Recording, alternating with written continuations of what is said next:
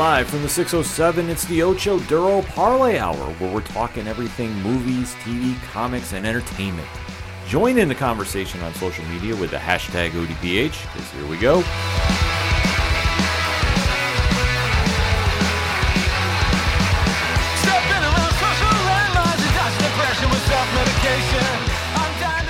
Welcome back for an all-new edition of the ODPH podcast, better known as the Ocho Duro Parlay Hour. What's happening, everybody? Thank you so much for joining us this week. My name is Ken M. Joining me in studio, as always, you know him. He's the co-host. His name is Padawan J. Hello, hello, hello. Folks, we have a lot to talk about in the land of movies, TV, comics, and more. You are tuned in to the entertainment edition of the ODPH, and we definitely want to interact with you. So make sure to swing on over to odphpodcast.com. Join in the conversation on our social media accounts. They're all right there. Check out Parlay Point's new comics blogs out this week. Check out the directory where you can find the podcast on your favorite podcast platform, the classifieds, the TeePublic store where there's a sale going on this week, and so much more. Is always at odphpodcast.com, and always remember to use the hashtag ODPHpod on social media.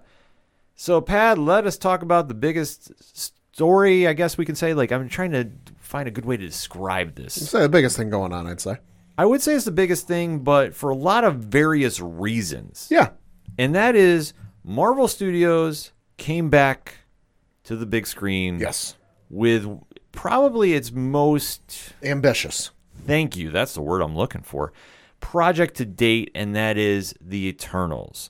The Jack Kirby created group of half humans, half aliens mixed with powers, and pour it out, and this is what you get.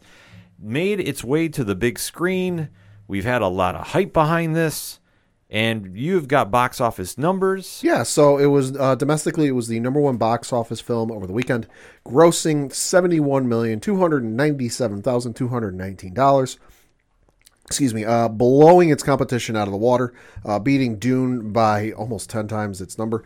Dune was number 2 with just about $7.8 million. No Time to Die was number 3. Venom Let There Be Carnage, number 4. And then number 5 was Ron's Gone Wrong. For its overall numbers, currently as we record domestically, it has made just over $80.8 million. Internationally, it has made just over $90.1 million for a worldwide gross of $170.9 million. So it's definitely doing some bank at the box office. I would say so, and that's only in 5 days. But it's the first week, and we have to stress that because this is true. I think the biggest takeaway from this segment is going to be what happens at the box office next week. Mm-hmm. Because as we have talked with fans at OD Parlay Hour on Twitter and on our social media accounts, there is a lot of different reactions to this film. Well, yeah, and there is in the box office numbers. I'm looking at the day-by-day breakdown, and obviously they go down as the days go on. But there's this weird. It did 4.2 million on Monday the 8th. Tuesday the 9th, it did this weird upswing where it made $1 million more than the day before. And the other thing we got to keep in mind too is there's an extra day off for kids this week here in the United States because it's Veterans Day. Mm-hmm. So that'll be interesting to see what it does. Yeah, it's definitely going to be very interesting because, like I say, this movie has become very polarizing amongst fans. Yeah, and with a star-studded cast that they have for this, Richard Madden is playing Icarus. Yep. Gemma Chan is playing Cersei. Angelina Jolie is playing Athena. Salma Hayek is playing Ajax. Kit Harington is playing Dane Whitman, who is going to have a bigger role in this as we get into the segment. Brian Tyree Henry played Phastos. Lauren Ridolph has played Makari. Mm-hmm. And this cast is extremely star-studded. Yeah. To really sell the point of the Inhumans. Almost about Kumail Nanjiani as Kingo. Yeah, so you've also got Barry Keoghan. Apologies if I butchered the last name, as Druig. Yeah, this cast is so stacked. Lyle McHugh as Sprite. We can keep going on and on, but I think you're getting the point of how star-studded this cast is to really sell this to the movie audience. Bill Skarsgård's in this movie, and he's 12-plus people down on the cast list. Yeah, this is absolutely crazy to see. And this movie was directed by Chloe Zhao. So let us not waste any more time. We are going to be breaking down our review of Eternals. We give you fair warning now. We do talk spoilers. So after the countdown, if you haven't seen Eternals yet and you want to pause, the podcast, come back in after you've watched it. We give you fair warning because after we get done counting down, we get really deep diving into this movie. So that being said, in 3, 2, 1, Pad, what did you think? I thought it was okay. I know the crew we went with was a lot of the guys from Three Fat Nerds. You know, Sean Carr was there along with Johnny Moose from Excite Wrestling. You know, the dog showed up. Dog came out for this one. Dogmas came out for this one. So we had a pretty decent crew. I thought it was okay. Wasn't the greatest thing I've ever seen. I know Diesel, who went with us, you know, from Three Fat Nerds, absolutely fucking hated it. Like, was naming every god awful superhero movie and then saying it was better than this movie, which I don't agree with. You know, was it perfect? No. Was it a grand slam smash hit out of the park? Oh my god, I got to go see it 9 more times? No. But I still enjoyed it, and it was okay.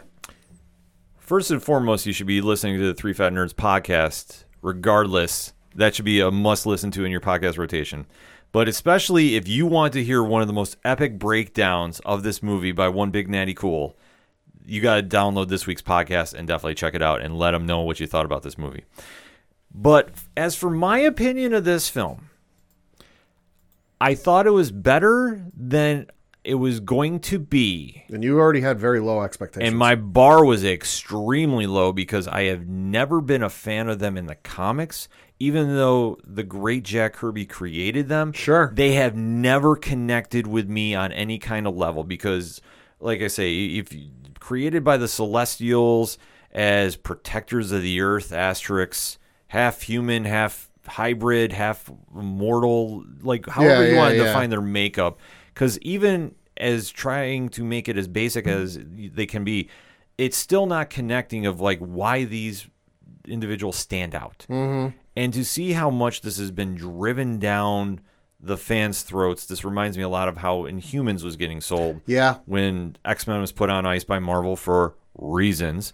And we were getting a lot more of Inhumans projects, and they weren't really taking the ball and running with it. Sure. The vibe was still here with Inhumans the same way. Like, I really have never been excited about the project, but I went in with an open mind. So that, like I said, that being said, I thought the movie was better than I thought it was going to be. Sure.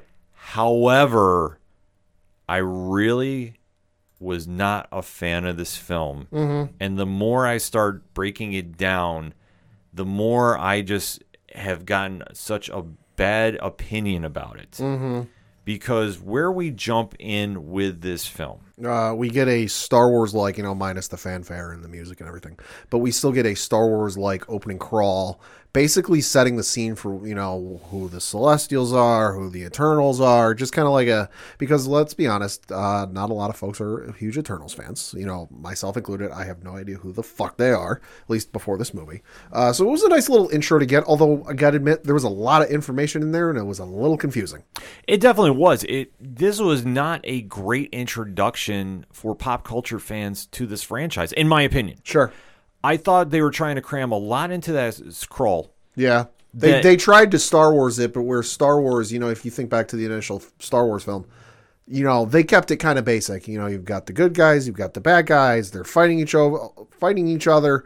They got these secret plans, and we're going to go. It kept it kind of down to basics where it's like, okay, we've got this group, here's their motivation, here's that motivation, here's this, here's that. I'm like, too much. Yeah, it's just overdoing it. And I know that's Chloe Zhao's vision of this, but it just didn't resonate. Like, you really have to explain who these characters are. Because as we say, after the scroll is down, we see them on a ship, and they're getting awoken. And we see them now come to Earth.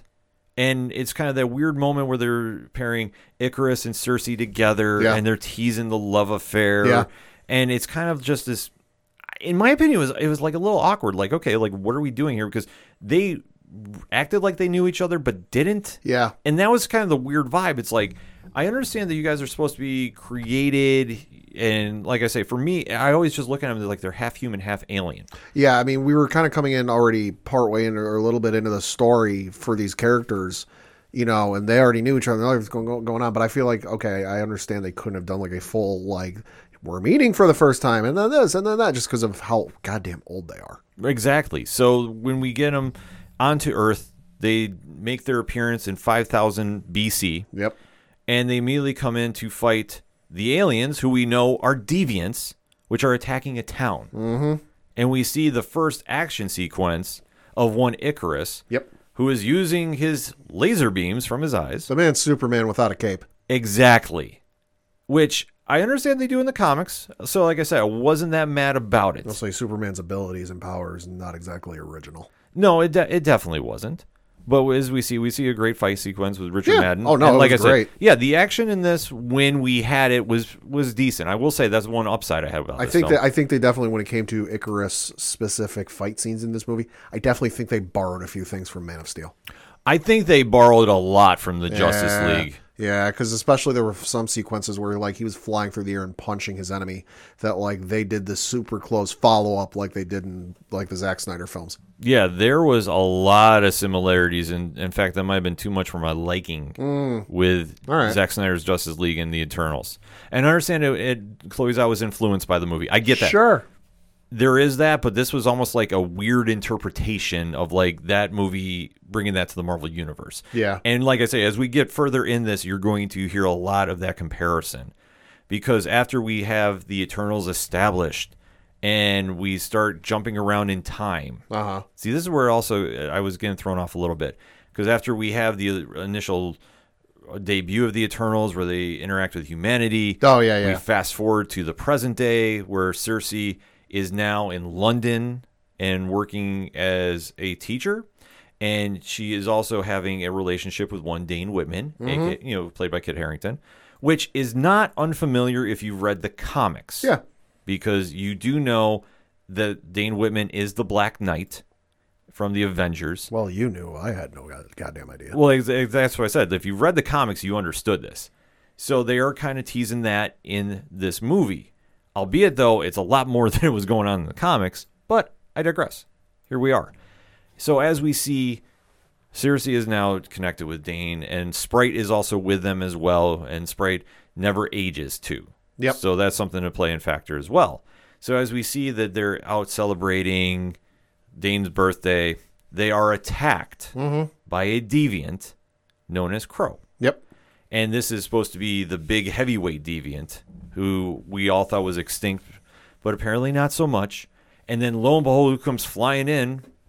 Icarus. Out of nowhere, like Randy Orton. Yeah, which I was like just kind of felt like too predictable. Like, where have you been this entire time? Yeah, and obviously hindsight 2020 looking back, it makes sense why he flew in because he knows more than he's letting on. But at the time, it's like, what the hell? How did you know about this? Exactly. So it's just kind of because it's not like news crews and like Twitter posts were getting made and it was going viral all over the internet. Not like nobody was really in the area, save for maybe a couple, people in the street. Like it wasn't exactly like a big international story yet. Right. And it's kind of this weird, awkward moment, too, where he comes in and he's acting very noble and prestige. And the comparison to Henry Cavill's Superman in this is clear as day.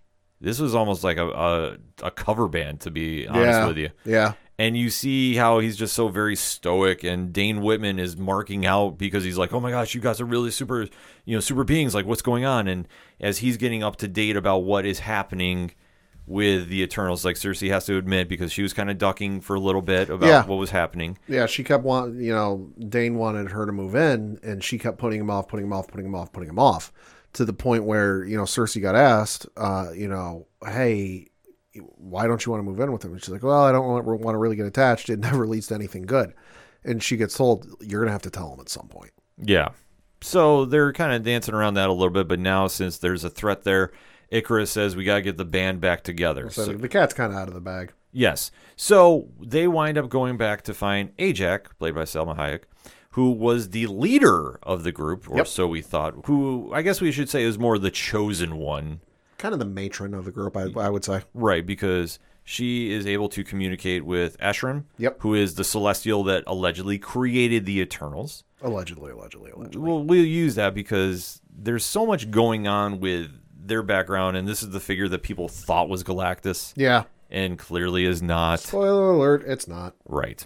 But as we see, they wind up going to track her down in North Dakota, only to find that she has been killed. Yep. Mysteriously. Yeah, they show up to the house. It's looking kind of sus. Things are strewn about. Things are broken. The door's wide open, flinging back and forth in the wind. and that's when they find the body. Yes.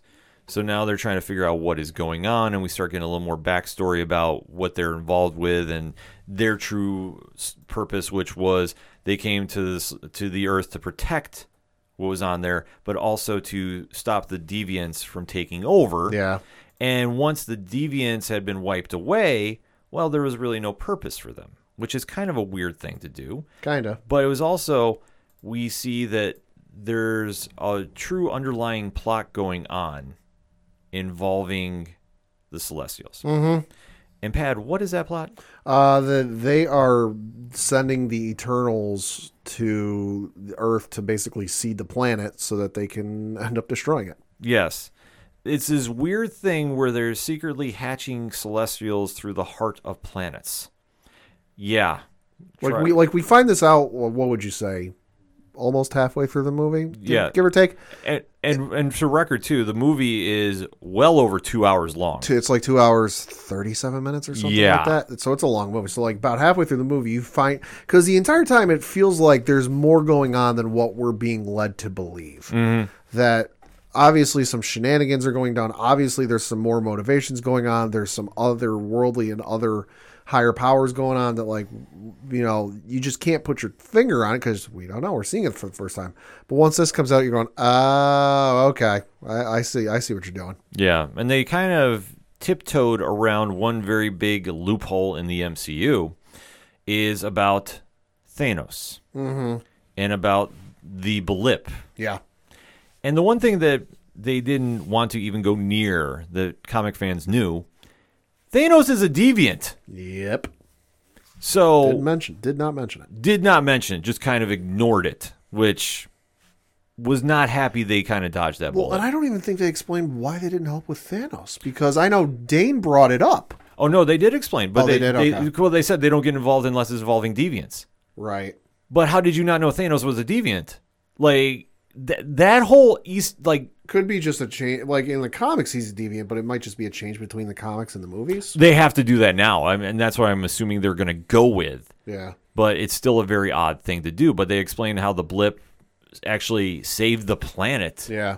Because it stopped the hatching of the original Celestial that was hybrid there. Because the way that the Celestial, I guess, incubates is it requires a certain number of people to be living on the planet, and once it hits that threshold, you know, whatever the number is, then it goes, oh hey, I'm fully incubated, time for me to hatch, you know, much like a chicken and an egg type of deal, you know. But once the blip happened and it wiped out half of the population of the Earth, that kind of ticked the timer back a little bit. Yeah, it's just weird. Yeah. For being the basis of a movie, I thought that was really odd. It was odd, but I sat there and just like suspending reality and just taking the movie for what it was and what they were saying for what it was. I'm like, okay, I follow what you're saying. Yeah, and obviously we do a little more time jumping to where they go back to Babylon and they've now set up a kingdom, so to speak. And the one takeaway that you have from this is the Eternals have really fallen in love with humanity. Yeah, and I mean, my one gripe with the movie is that, you know, the time jumps were a lot, but my one gripe was that in a lot of instances we didn't get what time the time jumps were taking place in until like halfway through the scene or something ridiculous like that. Like, okay, if you're going to time jump like that, put it at the damn outset of the scene. Like, you know, a couple of the Star Wars movies I remember have listed like what planet they're on or where they're going. Like, they put that right as they get to said planet. Like, they don't wait till halfway through and go, oh, hey, by the way, we're at Naboo. Yeah, exactly. The pacing on this I thought was all over the place too. Yeah.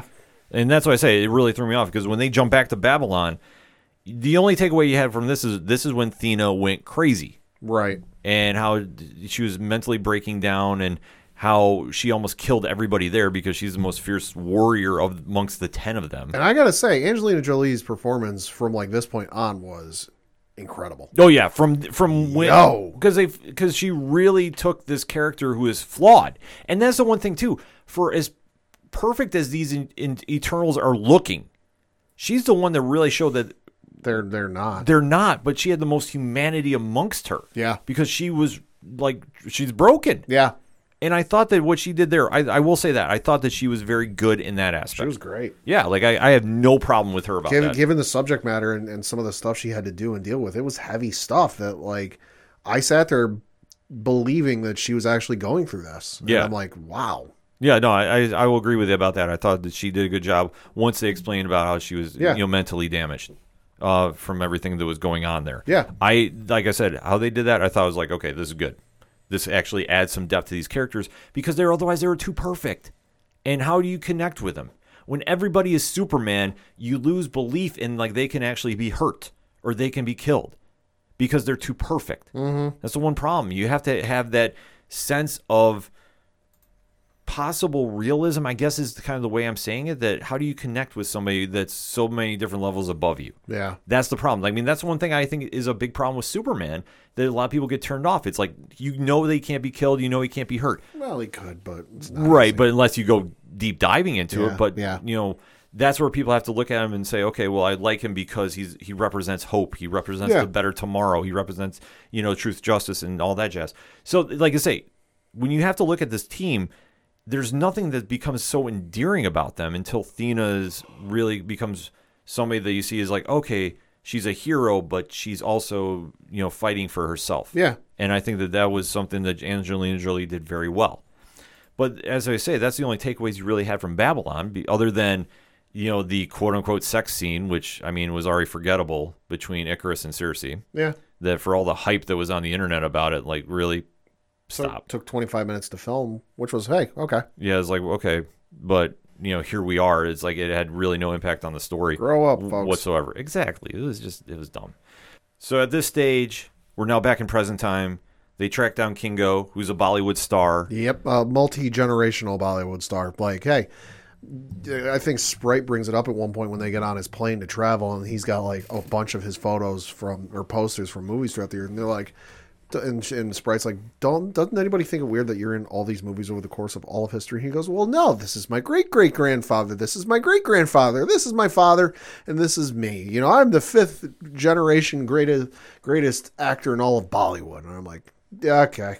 Kumail Nanjiani played this role perfectly. Yeah, he did. Really loved him, and especially his assistant, Oh my God. Karun. Karun, who got his own character poster. Yes, Harish Patel played him, and So good. He just was the bright side of the film. I'll say, can I get a Disney Plus show with him and then Michael Pena as Luis? Oh, give it to me, man. Like, the two of them on screen together would be fucking incredible. Yeah, I'm definitely here for that. So now with Kingo following them, they go meet up with Gilgamesh and Thena. And Gilgamesh has been watching over Thena, too, and really making sure that she is, in a good place as well, too. And Well, so that she doesn't destroy the world. exactly, Because she's got the power to. she definitely does. Hey. She definitely has the power, too, and that's something that I think a lot of people forgot about. Yeah. And Don Lee plays Gilgamesh, too, as well. And you see how they're just getting brought back into the fold, and they're kind of reflecting on the events of the MCU, which I know they name dropped, well, who's going to take over the Avengers since Captain Rogers isn't there, and Yeah. Icarus is like, well, I could take over. And they all kind of just look at him and go like, what? Yeah. But then as they start getting their plan back together, they go and find Druig, who is now leading a Cult. Cult? I mean, we got a cult. There it is. It's a cult. He's leading a cult. The man has the ability to control people's mind, and it's like next level Jedi mind trick type shit, except it doesn't have to be the weak-willed. He can control everyone's mind. And he's got an entire group of people living in the forest, and I don't know where the hell they are. It look tropical, look maybe Central or South America, hard to tell. But he's got an entire group of folks living there and worshiping him like a god. Yeah, it's kind of an odd scene, to be honest with you. And he's basically figured out what's going on with Ajax. And during this whole moment, they get attacked. Yep. The Deviants have tracked them down, especially Crow, who winds up killing Gilgamesh Yeah. in a knockdown drag-out battle. Yeah. And now we're finding out he has the ability to mimic. Yep. So he winds up stealing Gilgamesh's powers. Well, they kind of hinted at it throughout the movie and kind of suggested that he can steal powers just because early in the film we see him heal himself, which Deviants have never done this before. What the hell is this? Mm-hmm. But wait, Ajax, and then they find Ajax's dead body and they go, wait a minute, the Deviant killed Ajax and now the Deviant can heal itself. It can steal powers. But of course, until they actually see it, they can't believe it. But now they see it. Yes. So now they're coming to terms with, okay, what is our purpose here? What are we supposed to do? Also, we got to point out Druig is a dick this entire scene. Yes, he is. That they're like, hey, we need your help. Otherwise, the world's going to die and all of us on it. And he's basically like, fuck you, I don't care. Well, because the one thing that gets revealed very quickly during this whole point is Ajax had an orb that was installed in her that she could communicate with Arsham. Yep. And during this is how we find out about the hatching Celestial. Well, once this orb is now in Cersei's, she understands that the world is on a countdown. Yeah, So this is almost like a forgotten plot at some point. Somebody cue Europe, final countdown. Exactly. They have to now suddenly save the world without anybody watching, apparently, because there's going to be a big alien that hatches from the center of the earth. Yeah, folks. Uh-huh. That's the plot to this movie. Shall we continue? I think so. So then they decide, okay, well, we've rounded up basically everybody else that we can. We're down to Eternals because Ajax is dead. Yep. Gilgamesh is dead. And he's a heavy hitter. Exactly. We can't find Makari right now. Yep. But we do find Phathos. Mm-hmm. And he is settled in with his partner and a child. Yep. In Chicago, I believe? Yes. Yeah. So he's happy with his husband. He is not wanting to have anything to do with this. Oh, he's had a rough, couple centuries. Mm-hmm. So yeah, he, his ability is like he can build things, and he's super good with, with constructing things. We see him, working on his son's bicycle, and come to find out that during World War II, he was a part of the Manhattan Project. Yeah. And was responsible for building the atomic bombs that dropped on Hiroshima and Nagasaki. And they showed him at said drop sites, which, fuck, that was a heavy scene. Exactly. Yo. That was something just to show about how the Eternals have been working behind the scenes. I mean, Brian Tyree Henry played Phathos very well. Yeah, and I gotta give Chloe Zhao credit, for showing some of these heavy scenes, because Marvel film kids are gonna be there. You very easily could have just had him set it and it still would have been heavy, but the punch wouldn't have been there. But it's for the fact that, now obviously you didn't see any dead bodies or anything like that, but still to see, hey, to see the typeface on it, Hiroshima 1945, and go, and instantly anyone who's paid attention in history class goes, oh fuck. Yeah. What happened. Very easily could have just said, oh yeah, I was responsible for, I was, working for the Manhattan Project and, dropped the atomic bomb. But to show him actually there and him breaking down and going, I did this, I'm responsible for this. Very powerful. It definitely was. I mean, they had some standout moments in this movie. I will give them credit for that. But after Phathos leaves his family to come help them, they get back on the ship. They do catch up with Makari, who's been on the ship the entire time, just kind of hanging out, which is kind of a weird thing, but it is what it is. We just chalk that up to reasons. We do get the big plan of how to stop the giant Celestial from hatching from the planet. Uh-huh. Pad, when you heard this plan, what was your honest reaction? This ain't gonna work. This is just there's no way this is gonna work. This is too far out there. And Phathos' plan was basically, all right, we're going to amplify Druig's mind control and create a unimind between all of us. Yeah. Basically going Captain Planet with our minds to essentially shut his down. So you're going to shut down this new Celestial's mind. Yeah. With everybody else. I'll say all it would have been missing if it would have been Bonnie Tyler holding out for a hero. Yeah. Like, I heard this and I'm like, okay, I see what you're doing. And on paper it sounds great, but in actuality, there's no way this is going to fucking work. No, this definitely is crazy. Like, because you don't even know if your powers can go that high in terms of ability. Right. You're going on crazy 1970s-esque writing where it'll just happen. Trust me. I understand the Eternals is a little out there, but this was still pushing the envelope for me. I'm like, really? It's going on some Gandalf from Lord of the Rings logic where, you're not going on hope, you're going on fool's hope. Yeah, because this was so over the top. It was for being the dramatic grittiness that the Eternals movie was. This is like, wait, what? Yeah. And how is this going to work? I mean, granted, Phathos is one of the most intelligent people on the planet. Sure, I get you. But this was still just... Wait, what? Like, the plot just kept spiraling out of control for me. Yeah. Like, I was just like, okay. But granted, I get it because of what the time period was when it was written. This is why the books have really never connected, because it was kind of like, all right, these are really creative ideas, but in my opinion, I don't know how this is all going to shape up. Here we are, though. Mm-hmm. But during this great revelation, we come to find out that one person has known about this and set a trap for everybody. Yep. And who is that person? Icarus. Yes, the quote-unquote leader of the Eternals has been working everybody the entire time. And I gotta admit, like, up to this point, obviously Crow, the deviant that's gaining abilities, has been kind of the big bad, but I'm like, it doesn't feel like the big bad. No. It felt like Avengers 1 where Loki was the big bad, but he wasn't the big bad. Obviously the big bad was Thanos. We just didn't see him until the end of the movie. The entire time I'm watching this movie going, okay, feels like there's some machinations going on behind the scene. There's somebody pulling the puppet strings. There's a little more going on. And I gotta say, plot twist with Icarus was great. I did not see that coming. I didn't see it coming, I'll be honest with you, too. Looking back, there are obvious hints, and if you pay attention to it, you can see it. But that's with hindsight. In the moment, didn't see it. Right, no, at the initial offset, I didn't see it. But after really deep diving into it, yeah, the clues were there. And especially of how he eliminates Ajax, which I was like, okay, yeah, this is an interesting twist. But how this all kind of shaped up after is he winds up fighting everybody, escaping with Sprite, who has been in love with Icarus this entire time, but since, well, she's been a child because she can't grow up due to, how her biology is, she winds up leaving with him to make sure that, well, we're going to hatch the world, and whatever happens from here, it happens from here. Because I've known the entire time, this has been the mission. I don't stray from the mission. Yeah. I'm staying loyal to the Celestials. So while this is going on too, Kingo is like, I'm not fighting anybody. Yeah. I've helped you enough. I'm not going to fight family. So he takes off. Vin Diesel approves. Oh my God. Yeah, when that moment happened, I'm like, really? Like, but are we... didn't you even lean over to me and do the Vin Diesel family? Oh yeah, because the minute he said that, I was like, family.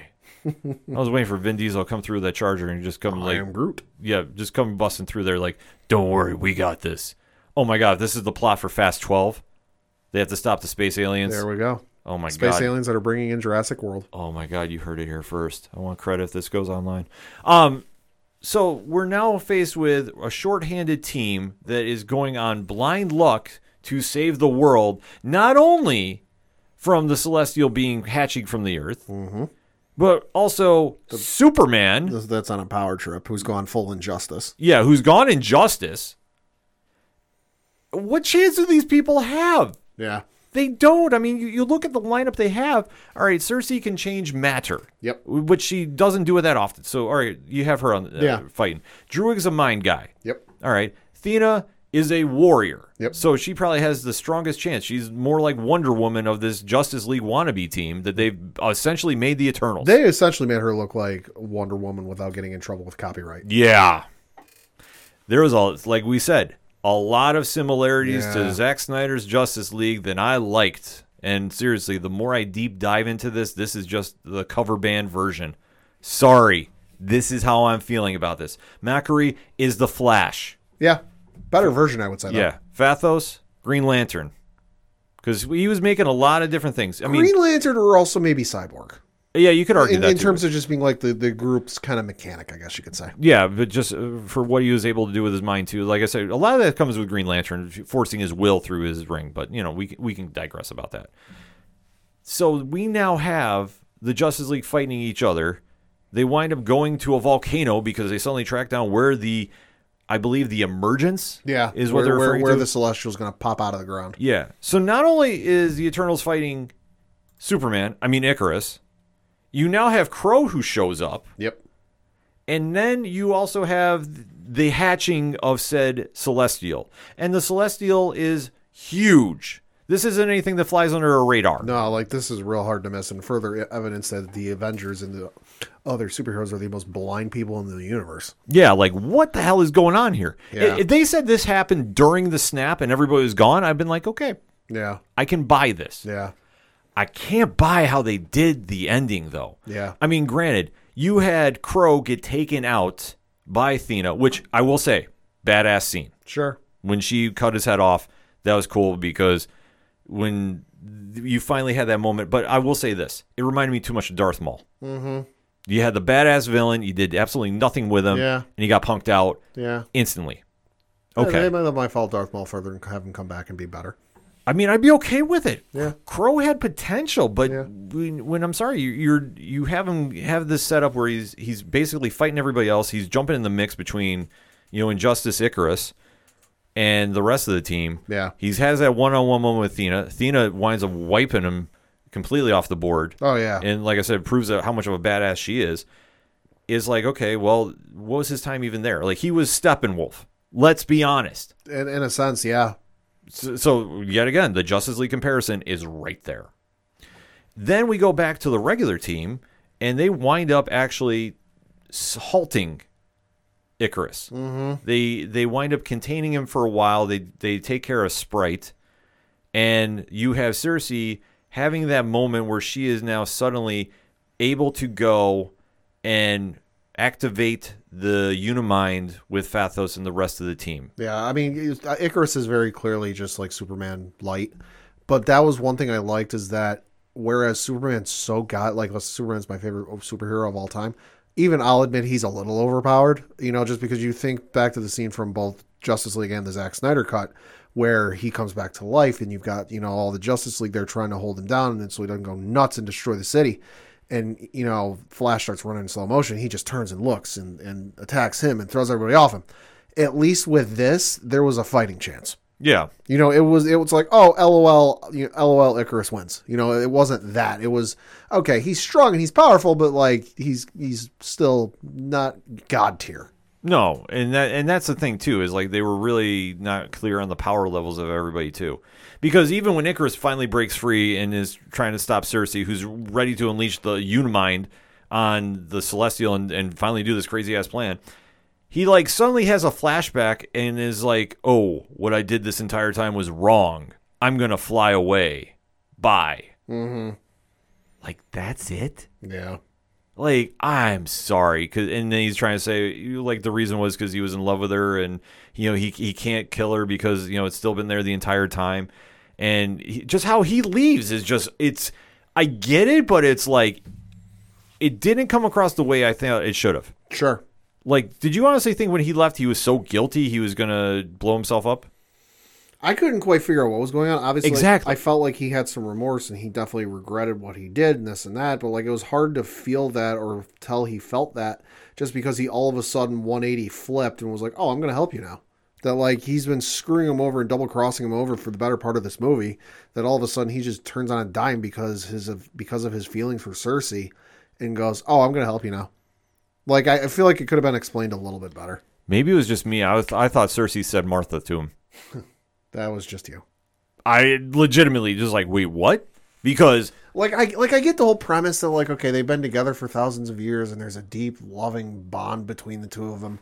But for him to literally double cross her for the last 2+ hours. Yeah. And then 180 at the drop of a hat, I'm like, okay, I can't suspend disbelief that much. Yeah, exactly. Like just how it was set up was wrong. It was just like it didn't connect. So obviously with him off the picture, well, Cersei does the Unimind trick, freezes the Celestial in the planet. Everybody goes home safe. Yay! Hooray! Until a couple days. Happy ending. Yeah, until later when everybody is getting used to staying on Earth. So they used to staying on Earth. We've got Sprite, whose one wish was to grow the hell up and experience all these things that Sprite never got to experience. They took away Sprite's eternalness, I guess you could say. So she loses her powers. Allegedly. So now, it's comics, they can always write it back in. Right. So because Cersei still has the power of the Unimind in her because she has the channel to talk to. Well, she had a little bit. She said, I got a little bit of it left, just enough to take away your powers. Yeah. So perhaps there's none left. Perhaps there's still some left. Who knows? Exactly. It was kind of a weird thing too, especially because Sprite was trying to kill you too. Yeah. Like, let's not forget about it. She was in there trying to help, but she got taken out real quick. Like, Mechari was great about this. And, obviously helping the team out here. So, that being said, Sprite gets her happy ending. So now she's no longer going to be eternal. You have half the team take off in space. Yeah. So, it's Druig, Mechari, and Athena. So, what they're doing, I guess they're now looking for other Eternals to go recruit for their cause. Well, they're going to go pull the rug off of their eyes, or pull the cover off of their eyes and tell them, hey, what you're doing isn't what you're actually doing. Like, here's the truth of it. Because Yeah. I know there's one point where somebody goes, oh, do you think they'll believe it as fast or as much as we did? And they're like, yeah, maybe. Yeah, it's just kind of a weird setup with that. And then the remaining Eternals on Earth get pulled away by Arsham, who basically says, I saw what you did. I'm not happy about it. I'm not happy about it. I'm going to think about this. I'm going to judge you and look through your, memories and everything to see if these folks are worthy of it. And then I'm going to come back and deal with this. Yeah. So that's going to come back down the line to bite him in the ass. Yeah. Fade to black. That's how it ends. But then we get 2 bonus scenes. Yep. And I'd rather talk about the bonus scenes because I want to actually talk about some things I actually liked. So the first bonus scene, we get the crew in space. And we get somebody that teleportates on there. Or shows up, should I say. Yep. And that is Pip the Troll. Played by Patton Oswalt. Yes. Now, I marked out for this. I'm not going to lie about that. Because I thought, we're going to get Adam Warlock here. Okay, because Pip the Troll is very connected to Adam Warlock. Also, Adam Warlock was literally just cast, so would make sense. Yeah, it would make sense. But no, we get a long-ass introduction for Star Fox, played by Harry Styles. Yeah. That Harry Styles. Yep. Which I wasn't mad about. No. And we find out, obviously, if you weren't familiar and you heard the spiel that Pip gave, Star Fox is the brother of one Thanos. So who knows what he's here for? Exactly. Good, bad, or otherwise. And he's basically saying, I'm here to help. We're going to restart this cause up. Now, Right. and like I say, Star Fox is a completely different character. He's more like, the space version of Gambit, but not as cool. Right. Well, and didn't he also say that, hey, because the one point before he showed up and before Pip showed up was they were the crew on the ship were trying to communicate back to Earth, but nobody was responding. Right. And they were kind of concerned, oh, maybe we should get back. And that's when Pip and them showed up, and he goes, listen, y'all need to come with me. Your friends need help. Yeah. So that's one bonus scene we have. But then the one that I'll admit I was very happy about, but I wasn't happy about it too, is we go back to Dane Whitman, who, before Cersei was teleported away, was professing his love and saying, well, I have a secret too. There's skeletons in my family's closet. Yeah, and he's in an office. He has a long chest in front of him that has an encryption on it. Yep. And he opens it up, Yep. and lo and behold, what do we have, Pat? There's a black sword in there. Yes, is the Ebony Blade, where it is a bloodlusted curse to the person who wields it. This is what makes the Black Knight cool in the comics. And he's about ready to take this sword because he's going to go fight for Cersei. And he's fighting with himself whether he wants to or not. He's like, yeah, he almost touches it and then pulls back. And then he goes and tries to touch it again. Because he knows he's cursed if he does. Yeah. So he's screwed if he Damned does. if you do, damned if you don't. And then a voice goes, do you really want to do this? Are you sure you want to do this? And at first we thought Samuel L. Jackson. And then I'm sitting there going, that don't sound like Samuel L. Jackson. And then somebody in our theater in front of us goes, no, that's the Watcher. Yeah, this is Jeffrey Wright. And they thought it was Jeffrey Wright. And I'm going, oh, yeah, sure. And then Chloe Zhao came out and said who it actually is. Mahershala Ali. Blade. Yo. Which I was happy about, but at the same time, why would you leak that? Just give us a cameo of him. Just standing there. Yeah. You don't have to might not have been able to make it. Scheduling conflicts, like he could record a voice, and that was about it. I know, but that killed me. I was like, that's the only thing I can think of is that there was a scheduling conflict, and all he could literally do was just wherever he was filming something, record his voice saying that and send it over to him. yeah, I mean, maybe. That's the only thing I can think of is a scheduling conflict. Because let's not forget, when they went to do the post scene or whatever with them in Shawarma at Avengers 1, Chris Evans was in the middle of filming something else and couldn't eat anything, so that's why he doesn't eat in that scene. No, I mean, okay, that makes sense. But I was just disappointed. I'm like, oh, you should have just gave us a cameo if you could have. Yeah. Just because of the voice. Because the fact that it got leaked out after, I was like, oh, I want to see more of this. Because if memory serves me right, and obviously Ed Udi Parlay, or if I'm wrong about this, they were on a team together. Probably. It wasn't the Avengers at the same time, to my knowledge, but I want to say it was was it Pete Wisdom and MI6? It might have been something along that lines, I think. I don't know. But they've had some run-ins together, so that did not throw me off as much. But that all being said, Pat, final thoughts on this film? Thought it was an okay film. Not exactly chomping at the bit to watch it again. You know, when it comes out on Blu-ray, you know, or on Disney Plus, whatever it hits first, I'll probably end up watching it again. But I'm not exactly chomping at the bit like, oh, I've got to watch it for this specific sequence again. You know, I'm a little confused as to, you know, how this is going to change the entire MCU or whatever it was they were saying beforehand. But I'm always willing to give Marvel the benefit of the doubt. While I may not understand now, I'll understand down the road. And that end scene, though, yo. Yeah, I will give you that. The bonus scenes definitely were the highlights of this film. I thought that it wasn't all bad, per se. Karen was great. Yeah. You know, we have to give respect to that. I thought some of the acting was very good, but for being perfect humanoid beings, because obviously they were created by the Celestials, but it's kind of that weird area of, you know, are they, you know, human DNA mixed, whatever the case is. I thought this really missed the mark of trying to sell what the Eternals were all about. Right. In my opinion. I'm not hating on anybody that loved this movie. The only time I'm really going to get on somebody's case if they get real toxic about it is it's kind of like when people defend AEW blindly. Oh, yeah. And yet you're trying to have that conversation with them and they're arguing back. Yeah. Okay. When that's happening, I will call that out. Because I've seen a few people do that, and I'm like, okay, the film is not Endgame. It's not Infinity War. It's not Citizen Kane. It's not the greatest MCU film of all time. Like, if you feel that way, please explain to me how. Because when I watch this film, and I rewatch clips here, sure, I get the biggest love letter to Zack Snyder's Justice League that I think we could possibly get without him being involved.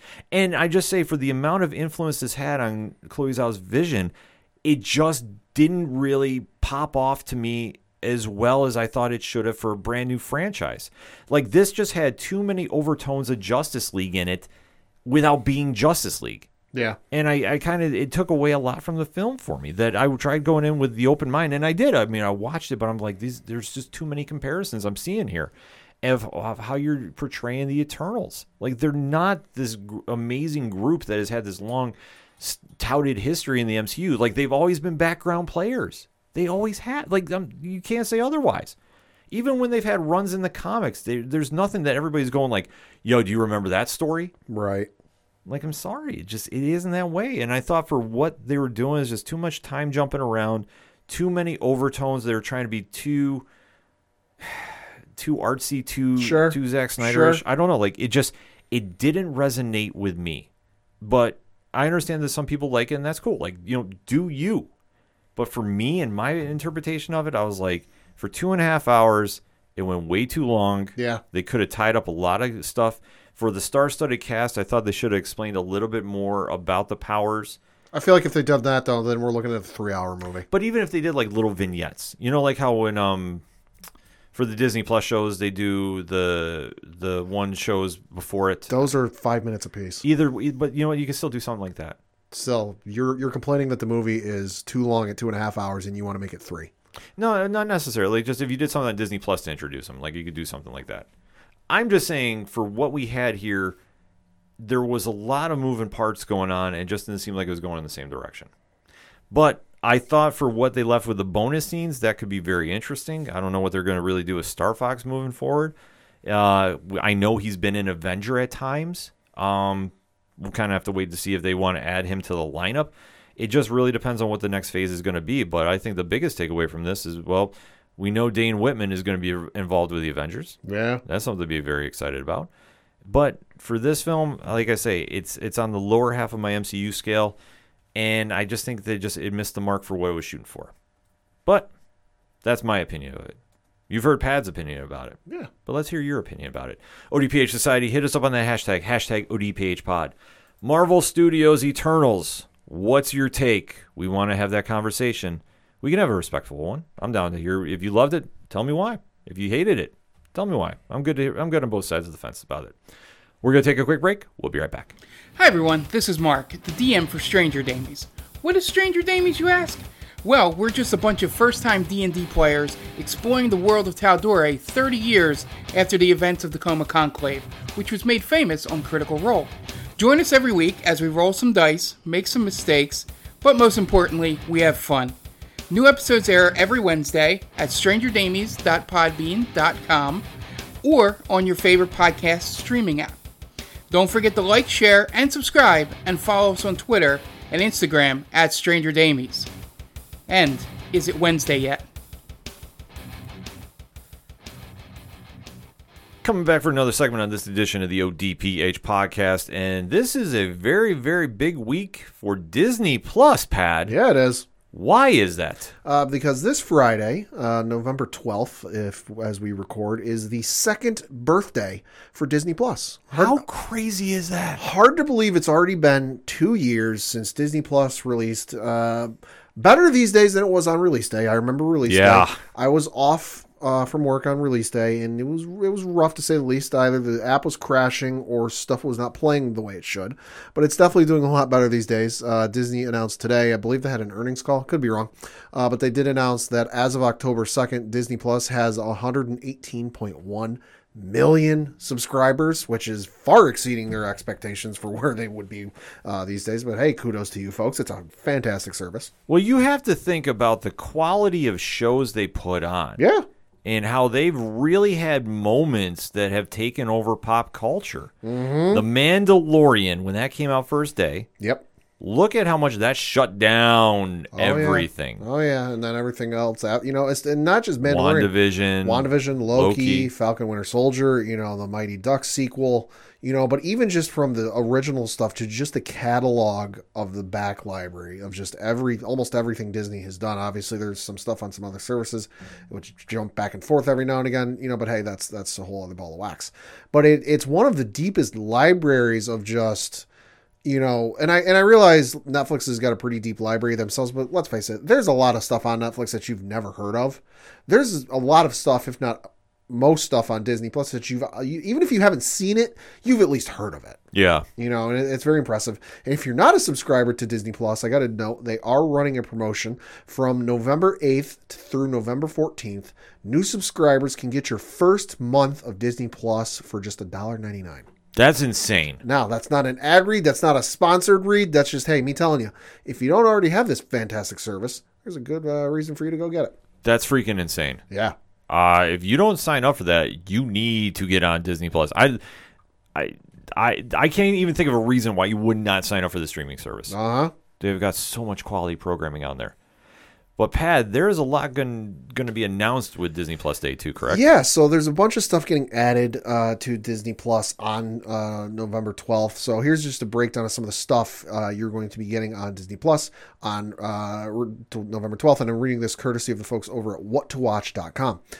Shang-Chi and the Legend of the Ten Rings will be added to Disney Plus. Right, so it's not the premiere deal. It's going to be a normal subscription. Nope, if it's not, you don't have to pay $20, $30 for it.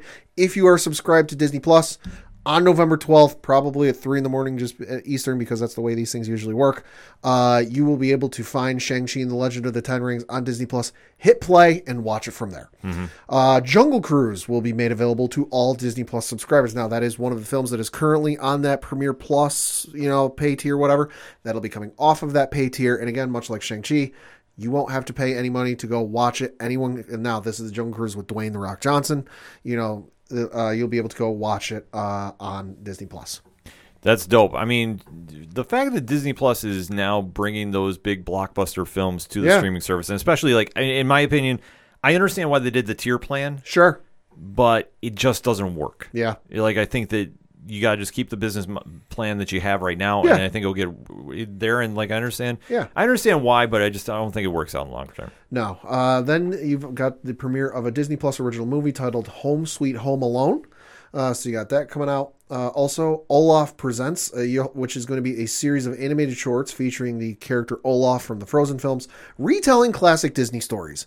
I've seen the cover, the promo art for this. It looks utterly ridiculous, and I gotta admit, I'm probably gonna end up watching it because it's gonna be funny.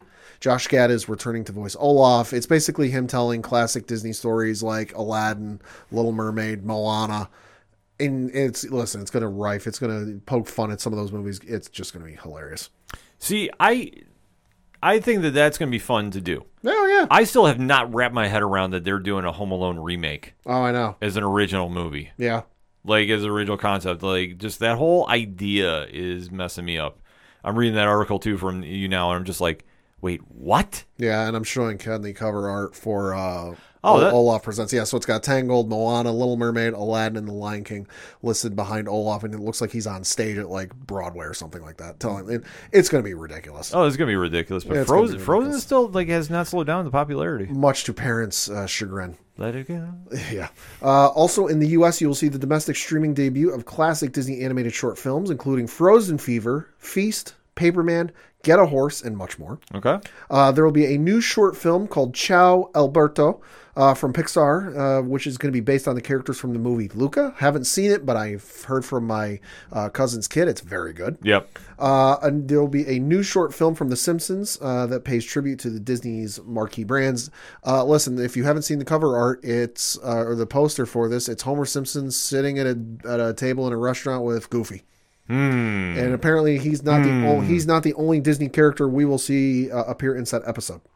So that should be something wild. Yeah, it's a weird world we live in that the Simpsons are now part of Disney. Yep. You will have the first 5 episodes of The World According to Jeff Goldblum season 2 will debut. There will be so yeah, that's something to look forward to. Yeah, I mean, I've been catching up on that show. I mean, That show's so good. yeah, it flies under the radar too. Listen, if you like Jeff Goldblum, you will love The World According to Jeff Goldblum because it is Jeff Goldblum exploring his interests and his curiosity in the world. It's a child with a budget. Yeah, it's absolutely wild to see, but it's a fun time. Yep. You will also get a special celebrating the origins and legacy of Star Wars Boba Fett. Yes. This, of course, ahead of the release date of the series, The Book of Boba Fett. Give it to me now. Yeah, so odds are we might see another trailer, some behind-the-scenes stuff. Who knows? I wouldn't doubt maybe a Mandalorian teaser. Could be. Just a teaser, just a slight, maybe a voiceover, and you see like the new logo. I was trying to think, now that you mentioned it, I do believe they're filming because I believe Giancarlo Esposito and then... Pedro Pascal? No, not Pedro Pascal. The guy who plays Grief Karga, I'm blanking on the name, have tweeted some stuff that they've been filming. So you could see some stuff from Mandalorian. You never know. Yeah, I'm just saying a super quick still shot, like nothing earth shattering. Yeah.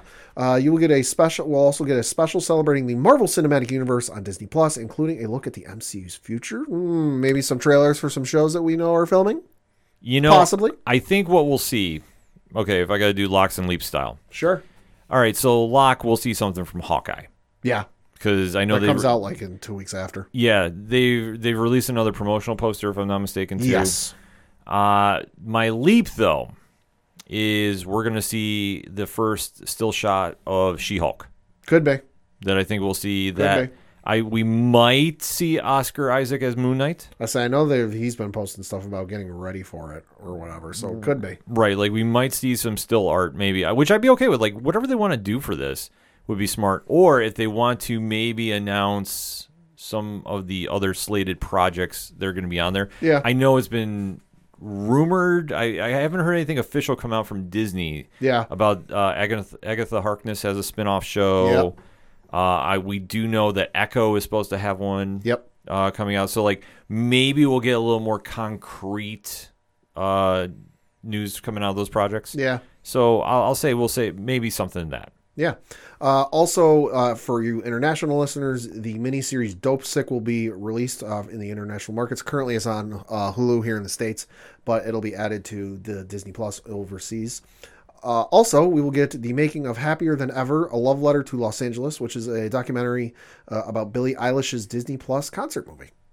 Okay, I didn't even know there was one. Yeah, no, I heard about it. I saw an ad for it, but I just never got around to watching it. But you'll get a bit of a documentary about making that whole thing, so that'll be cool.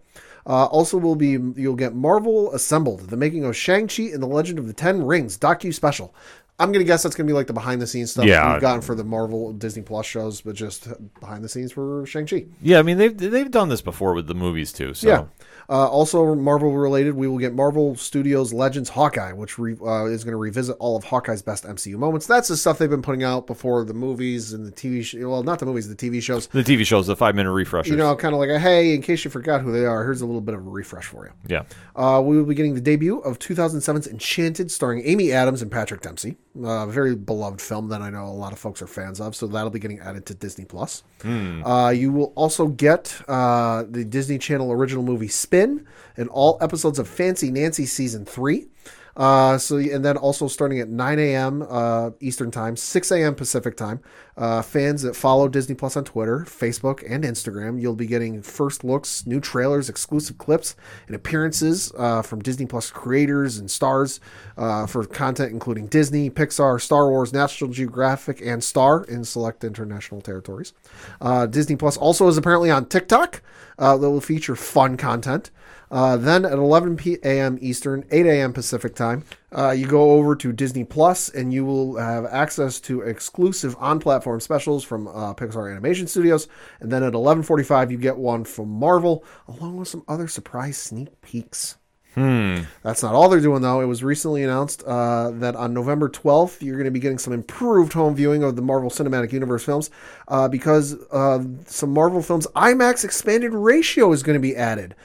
So without getting too technical nitty-gritty, basically it just adds 26% more to the screen. Okay. So there's a photo circulating online from one of the Avengers movies, I think it is, where Chris Evans' top of his head gets cut off. But in the IMAX ratio cut, you see the top of his head and then a little bit more extra. Okay. So it's kind of like the difference between full screen and widescreen, but better. So those movies that will have expanded IMAX enhanced, mumbo jumbo added to Disney Plus are Shang-Chi and the Legend of the Ten Rings, Iron Man, Guardians of the Galaxy Volume 2, Captain America Civil War, Doctor Strange, Thor Ragnarok, Black Panther, Avengers Infinity War, Ant-Man and the Wasp, Captain Marvel, Avengers Endgame, and Black Widow. Interesting. That's kind of a cool option they're trying to do. Yeah. I gotta say that. Because obviously with everybody getting the 4K TVs and all that jazz, you gotta upgrade the quality of the films on there. So sure. Disney also announced some special network celebrations that we'll have all week long. So some of the folks announced for this that'll be announced or are showing up are Anthony Anderson, Peyton Manning, Kelly Ripa, Yara Shahadi, Bear Grylls, Sarah Paulson, Kat Dennings, Tamara Mowry. They're all going to be sharing what they're watching on Disney Plus and some TV spots. There will also be some Disney Plus original spots airing on Monday Night Countdown, Monday Night Football, and then you'll get some stuff. Jeopardy is going to be this coming Friday will feature a special Disney Plus category, and there will also be some fun stuff just going on with Dancing with the Stars, some of the other Disney. So it's going to be an all-out rollout across all Disney platforms. But you want to celebrate the day right. You got to do it. You got to go big or go home. Yeah. I mean, that's the thing about it. For everybody that doesn't realize the power of Disney Plus. Yeah. I mean, its only rival right now is Netflix. Yeah. Because technically they're on the same page with Hulu, so it's not like you can say anything otherwise. Yeah, Disney and Hulu are all under this, or Disney Plus and Hulu are under the same banner. But yeah, Netflix is the only thing close. But then, as I said with Netflix, it's nothing against Netflix. There's a lot of great shows and movies on Netflix, but there's also a lot of stuff on there that I'm like, what the fuck is this? Yeah, it's absolutely crazy. Oh, it is.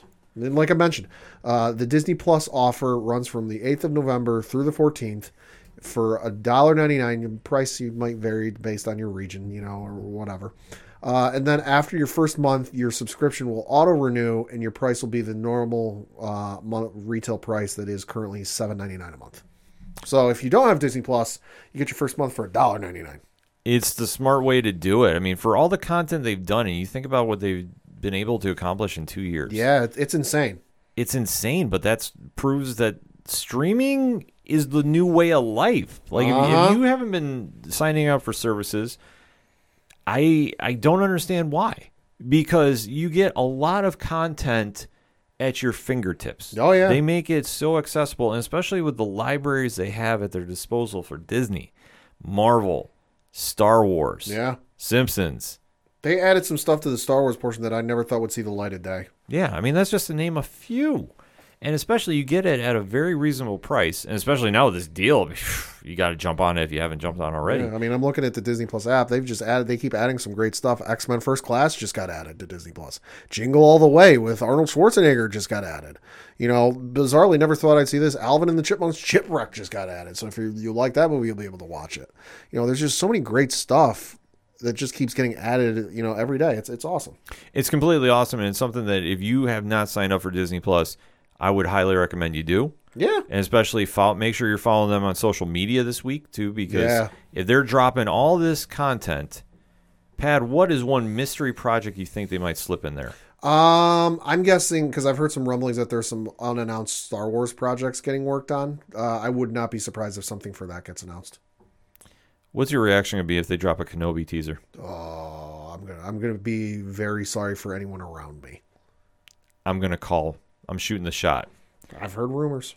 I'm going to say right now, as you hear this podcast, Friday you might get a Kenobi teaser. I'm throwing that karma out there. I have not heard anything. I've heard some rumors. I mean, there's always rumors floating around about it, but what a way to do it, because you remember when they do these conference calls, they drop a lot of knowledge about what's coming out. Yeah, they do. For Marvel, I fully suspect we're going to see something, maybe a more teaser of the Fantastic Four. Sure. Possibly the X-Men. Maybe. I mean, if they really want to slide something in there very, very quietly, even though it won't be quiet after it drops, let's face it. Facts.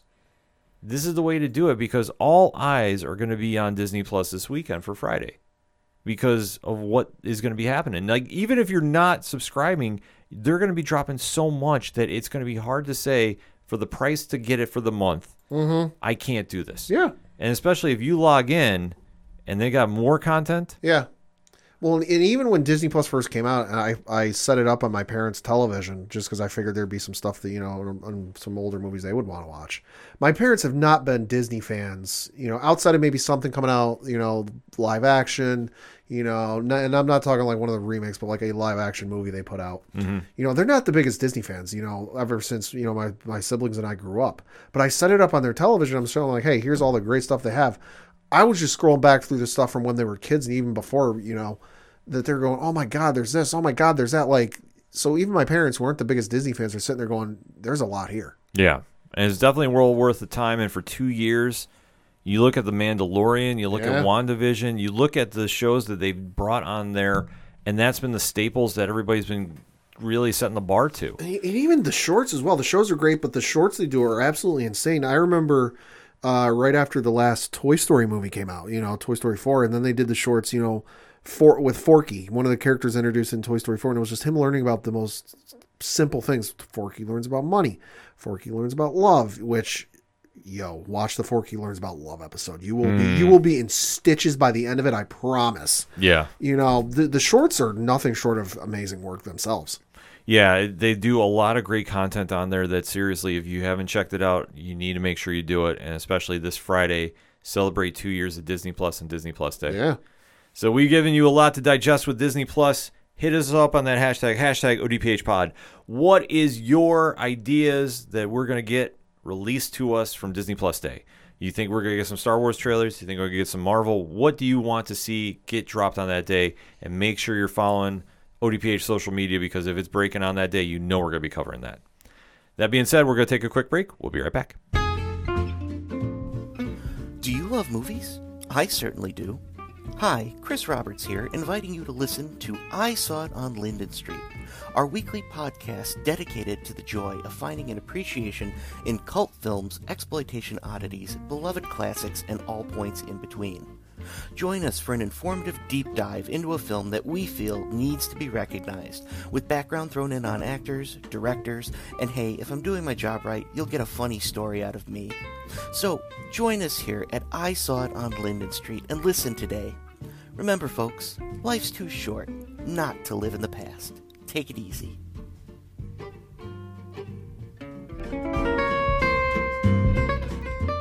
Back again for another segment on this edition of the ODPH podcast, and it's Fear the Walking Dead time. Heyo. You know it's one of my favorite shows. I love talking about this show. I'm trying to get Pat to start watching it because I think it's the best show in the Walking Dead universe on TV, bar none right now. Season 7 has just started rolling. Obviously, it's going in a lot of crazy directions because when you drop a nuclear warhead in the zombie apocalypse, crazy things happen. This is true. And where the direction of this show has been going, it's been leading into a battle between the one and only Victor Strand, played by Coleman Domingo, and Morgan Jones by the always awesome Lenny James. they have been setting up for this. I hate saying like Professor X versus Magneto battle because they're really not friends. They're just two forces that are going to come at each other. One is very trying to make everything good, and the other one has his way or the highway battle going on. All right. So as we are jumping into this episode entitled Breathe With Me, we are going to be talking spoilers. So if you haven't started the show and you really wanted to go check it out, I highly recommend you do. Pause the podcast right here, watch the episode, and jump in. If you're like, no, Ken, sell me on why the show is good and I need to talk about it. Well, just stick around for the countdown because after I get done counting down, you know I deep dive into it. That all being said, in 3, 2, 1, what did I think? I thought the episode was solid. Okay. I thought for where we were going to be going with the preview, it was going to go in a different direction. And it did and it didn't. Sure. And I'll kind of dive into it because what really hooked me on getting back into Fear the Walking Dead was the premiere they had a season ago where we had a bounty hunter named Emil who was hunting Morgan Jones. And this was like one of the better episodes I've seen in this universe, bar none. Mm-hmm. And we knew that he was going to be looking for Morgan from the trailers that we have been seeing for this episode coming in. Because the last time we saw him, he basically has been walking around, or he found his dead brother's head. And he was saying, basically, Morgan, I'm going to kill you for what you did to my brother. So as we start jumping into this universe, and like I said, you can only say it with just a little, smile because let's face it, this show is absolutely crazy, and we're only getting more worse. Because as we jump in, we see the character of Sarah, played by Mo Collins, waking up and living in, a refuge, you would say, from this apocalypse that has gone on. Okay. And she is with some of the other survivors of their group. So they made it out before the warhead exploded.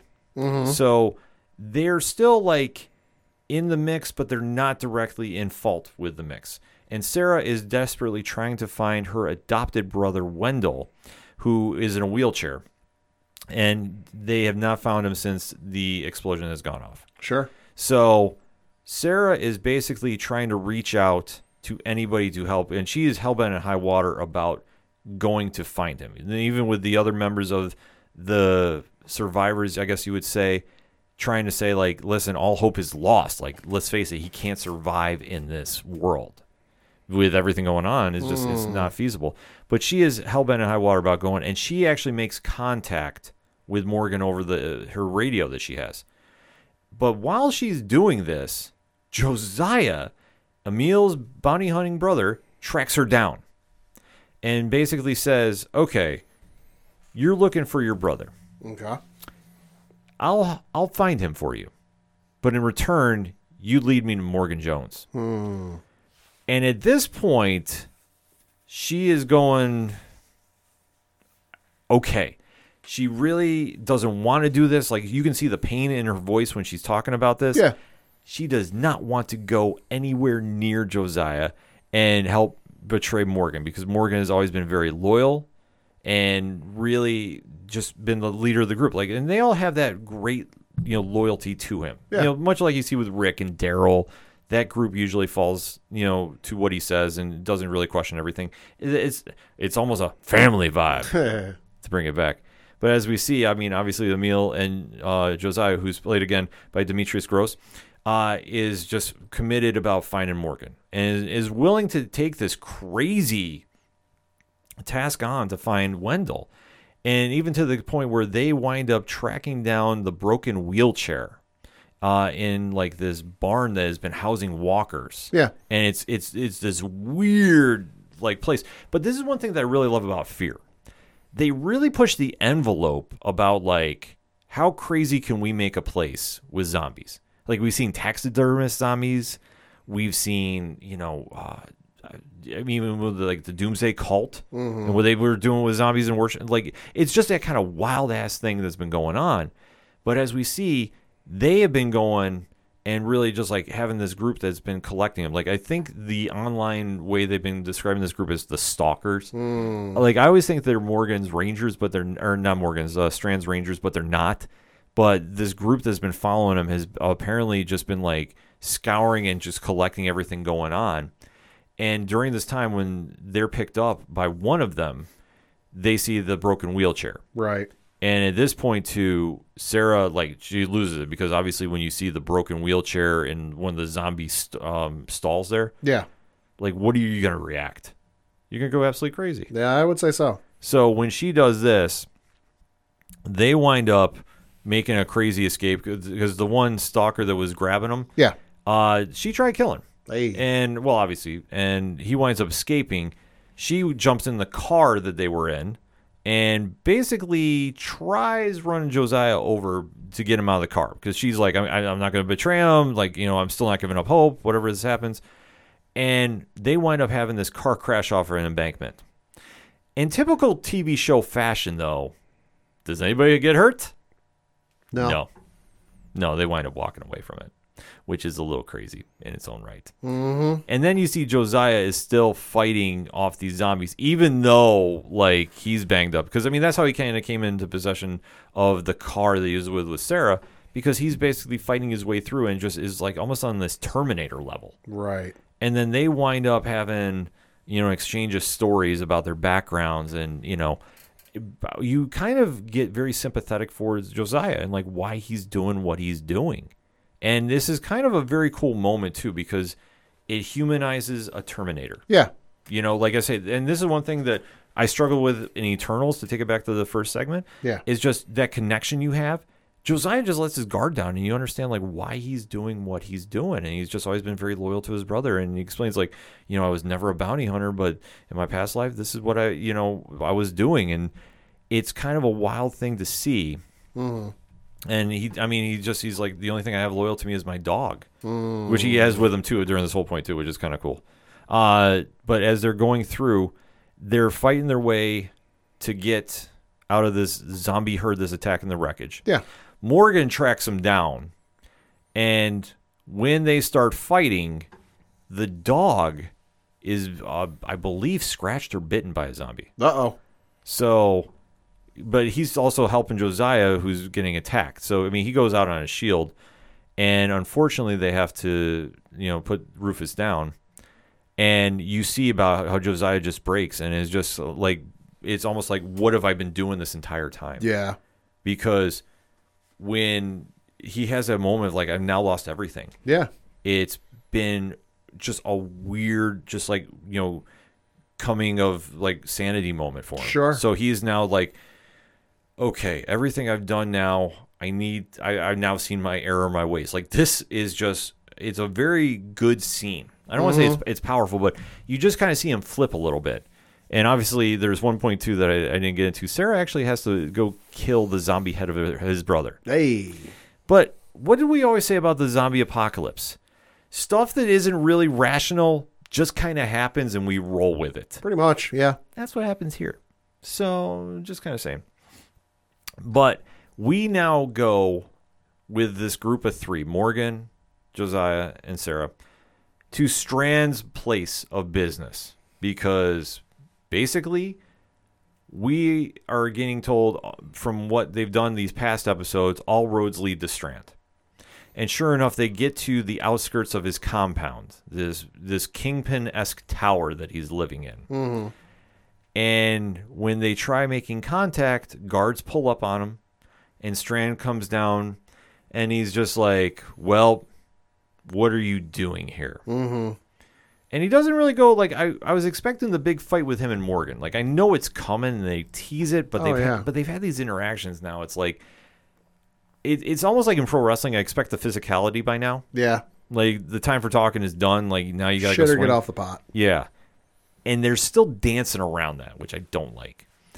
But once we get to the standoff here, Strand is like, okay, what are you doing here? Sarah's like, I'm looking for my brother. And Strand kind of goes, well, he's here. In that kind of voice. So, Pad, after hearing that, do you think he's there or not? I don't know. It's hard to say. I would say probably. See, that's the thing. He leaves it on that kind of weird tone. That I just don't know if he's messing with him or what he's doing. Yeah. Like, it's crazy about how he plays this. But that's why I say Coleman Domingo does this role of Strand with such over-the-top charisma that it sells it. And you're just kind of like, oh, I hate you, but man, you're really good in this role. So, like, I can't be mad at the character. Like, like I say, he acts him just phenomenally. But basically, after he says, yeah, your brother's here, but you're not seeing him. Mm-hmm. We now have this weird standoff where Sarah is like, well, I want to see him. And Strand goes, well, you're not going to get in, but I'll tell him you were here, and then he'll come looking for you. And she ultimately makes the deal of saying, as long as he's safe, that's fine. As long as he's in a good place, and this appears to be a good place, I'll walk away. It's this real, like, standoff, tensious moment that it's like, how the heck are you doing this? And, just toying with everybody's emotions. But that's what Strand does, and that's what he's doing, because he's just basically like, you're not going to get in, but if I tell your brother, he'll come looking for you, but you're going to be gone because I'm going to force you off this property, and then you guys will just be lost in the world by yourselves. Like, it's just this really slimy move he does. But he has his agenda. He is against Morgan in any which way, shape, or form. And they basically walk away. This was just a trip for nothing. But at least she has peace of mind, which helps her. So during this point, too, Sarah is going to go back with Morgan because under the eyes of Strand, Morgan is falling apart, but he's actually doing okay at the submarine because they found that hidden supply of food. So they'll take care of him for some months. They do invite Josiah to stay with him, but he turns it down for now. But I fully expect to see him come back at some point. And then we get the end shot that, well, you know what? There was a warhead that didn't go off, but we find it's cracked. Uh-oh. And that crazy group that's been keeping walkers in that stall, yeah, they're in possession of it. Oh, that's good. Yeah. Fade to black. So, overall, like I said, good episode. Was it everything I wanted to see? No. I mean, the humanization of Josiah was a good twist, but I was expecting to see some knockdown, drag-out fighting here. I thought obviously, Morgan has been on edge since Strand is now ascended to this weird place of running his own group. The tension has been building, and I thought that they did a good job about explaining that, but I was expecting a little more of it, and then the standoff at the end just kind of felt a little lackluster. Sarah was definitely trying to establish, the pain that was in this decision, and I thought Mo Collins did a great job with it. I just thought that I was expecting a little bit more from it. Does that make sense? Yeah. But still, it's not a bad episode to go check out. And definitely this season has been on point, and it's crazy. But like I say, when you start talking about a zombie apocalypse with nuclear weapons, that just sounds crazy. And that's why it's worth checking out, because it's something a little different. So let me know what you thought about it, ODPH Society. Hit me up on the hashtag ODPHpod. Are you watching Fear the Walking Dead? And if so, let me know what you thought about episode 4 entitled Breathe With Me. I definitely want to have that conversation. We're going to take a quick break. We'll be right back.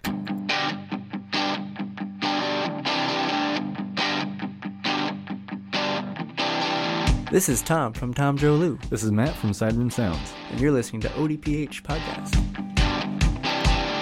Wanna go where no one knows my name, to the desert, the oceans, or the plains. 'Cause I wanna Coming back for the final segment on this edition of the ODPH podcast.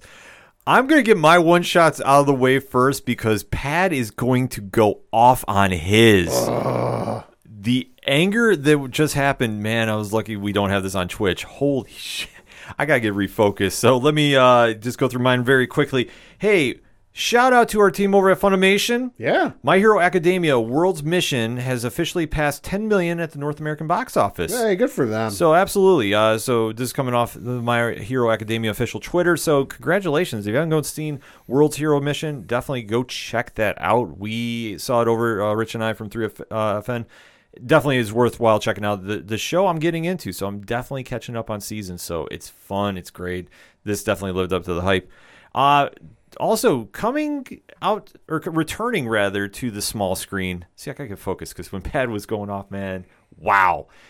This past Sunday, Dexter New Blood returned to Showtime.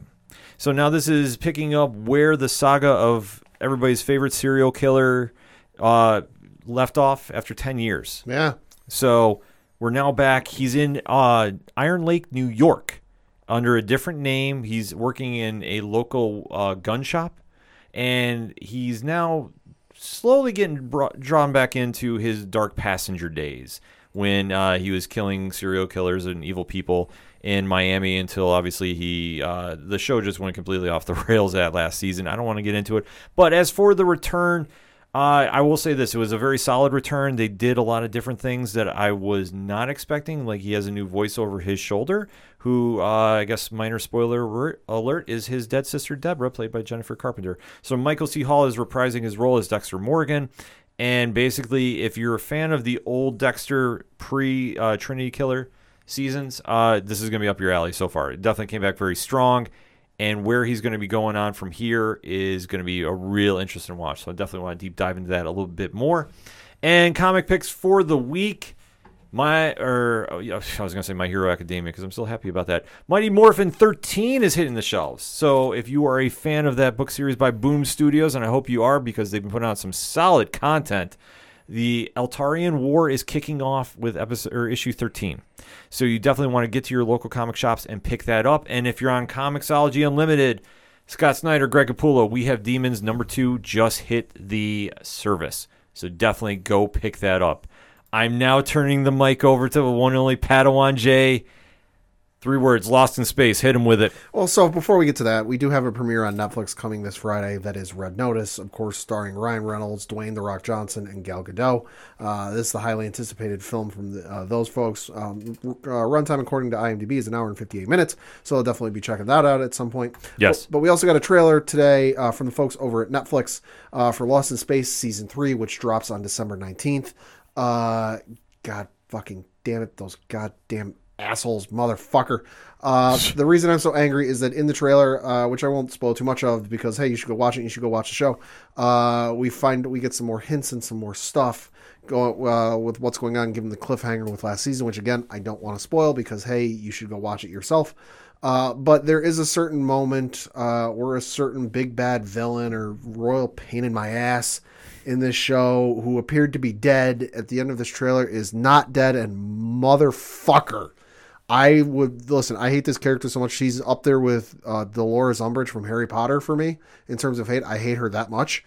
The cast she's played fantastically by Parker Posey. Parker Posey, who plays Dr. Smith, just plays the part phenomenal. She plays a great evil villain. The cast is incredible. You've got Molly Parker as Maureen Robinson, Toby Stevens as John Robinson, Maxwell Jenkins as Will Robinson, Taylor Russell as Judy Robinson, Mina Sunwal as Penny Robinson, Brian Steele as the robot. You've also got Ignacio Cerricio as Don West. It's just such a great cast, and it's going to be a great final season, but motherfucker, if that villain does not die by the end of the friggin' show, I'm going to be very pissed off. Pad's reaction was epic. I can't put it mildly. Like, he was fired up when he saw the ending shot of that person returning. Yeah, because John Robinson, Papa Robinson goes, "You're a lot of things, and one of them is supposed to be dead." And she's not, motherfucker. Because he's not hallucinating. This isn't a dream sequence. It's a room full of people, so she's actually there. God, motherfucker. Pat. At Meslin on Twitter, let him know. Sticking with some Netflix news, it was announced that coming in 2023 will be a live-action series based on Yu Yu Hakusho. Okay. Yeah, so Yu Yu Hakusho is, of course, the manga by Yoshihiro Togashi, and the anime series was created by Studio Pierrot. It follows a young kid named Yusuke Urameshi, who dies when he gets hit by a car trying to save a child. As a delinquent, this sudden act of kindness grants him a chance at revival. After passing a few tests in the afterlife, Yusuke then becomes a spirit detective, investigating paranormal activities back on Earth.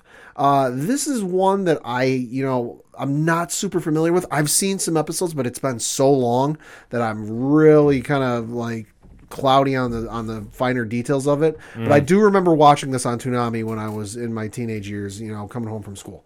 So I'm definitely excited to see this. I remember enjoying the hell out of it. Just it's one of those things that like it went out, they finished airing it, and then I haven't really gone out of my way to watch it again. But I'm excited to check this out. Netflix doing a lot of anime stuff these days. Yeah, the One Piece too. I believe the live action got released. A little bit teasers, cast and such. Yeah. So they're doing a lot of big things over there at Netflix, and Yeah. obviously we're almost at Bebop time too. Yeah, we are. And of course, sticking with Netflix and anime, we got a first look at their live-action Gundam movie because, holy shit, they're doing a live-action Gundam movie. Yeah, that was crazy. Did not realize it. It looks like it's a bit of concept art, but it features the classic Gundam, the RX-78-2, if you're a big Gundam fan. It's shrouded in flames. You know, Gundam, of course, was first designed by Kunio Okawara in the classic 1979 anime. Not too much known about the movie. It was first announced back in 2018. It is currently untitled, and it's being directed by Jordan Voight Roberts, who previously directed Kong Skull Island. Brian K. Vaughan is writing the adaptation. He's best known for his work on Why the Last Man comics. Don't really know much about it. Like I mentioned, the only thing we know is that it will be, quote, an access point for the famously tangled Gundam mythos. Voight Roberts said, quote, my goal is for all the people who might say, I don't know where to start with Gundam. Hi, I'm one. Yeah. I want to create this film and give them an access point where you can say, this is where you start. This is your entry point. Where Gundam fans say, yeah, this is my Gundam. I've always been kind of like not a huge fan of Gundam, but I've been a fan of some of the adaptations over the years. I remember Gundam Wing, first aired, was the first one I remember watching on Toonami when that first aired. Then they aired the classic series, and Mobile Fighter G Gundam is one of my favorite anime series of all time. So it's a lot of fun, and I'm excited to see what they do with this. Live action Gundam it's giant robots fighting. Like, what can go wrong? Yeah, exactly. No, give it to me. I'm down for it. Yeah. Switching over to some movie news, it was announced just today as we actually re-record. We got a bit of a schedule release switch up over at Paramount. Transformers Rise of the Beasts will no longer release on June 24th, 2022. It has been moved back a full year to June 9th of 2023. Also, the new Star Trek movie that's been in development won't launch on June 9th, 2023. That has been pushed back about 6 months or so to December 22nd, 2023. Who knows why, but just, hey, some scheduling news. A little bumming for me because Transformers Rise of the Beasts is the Beast Wars Transformers movie where some of the Beast Wars characters will be showing off. But hey, if that gives them more time to make the movie as incredible as they can, I'm all for it. They're going to need to do something for that, I feel. So, Yeah. I mean, the more time they want to take, getting the CGI right, I'm okay with that as well. Sticking to some movie news, Henry Cavill is apparently not ready to put down the cape just yet regarding Superman.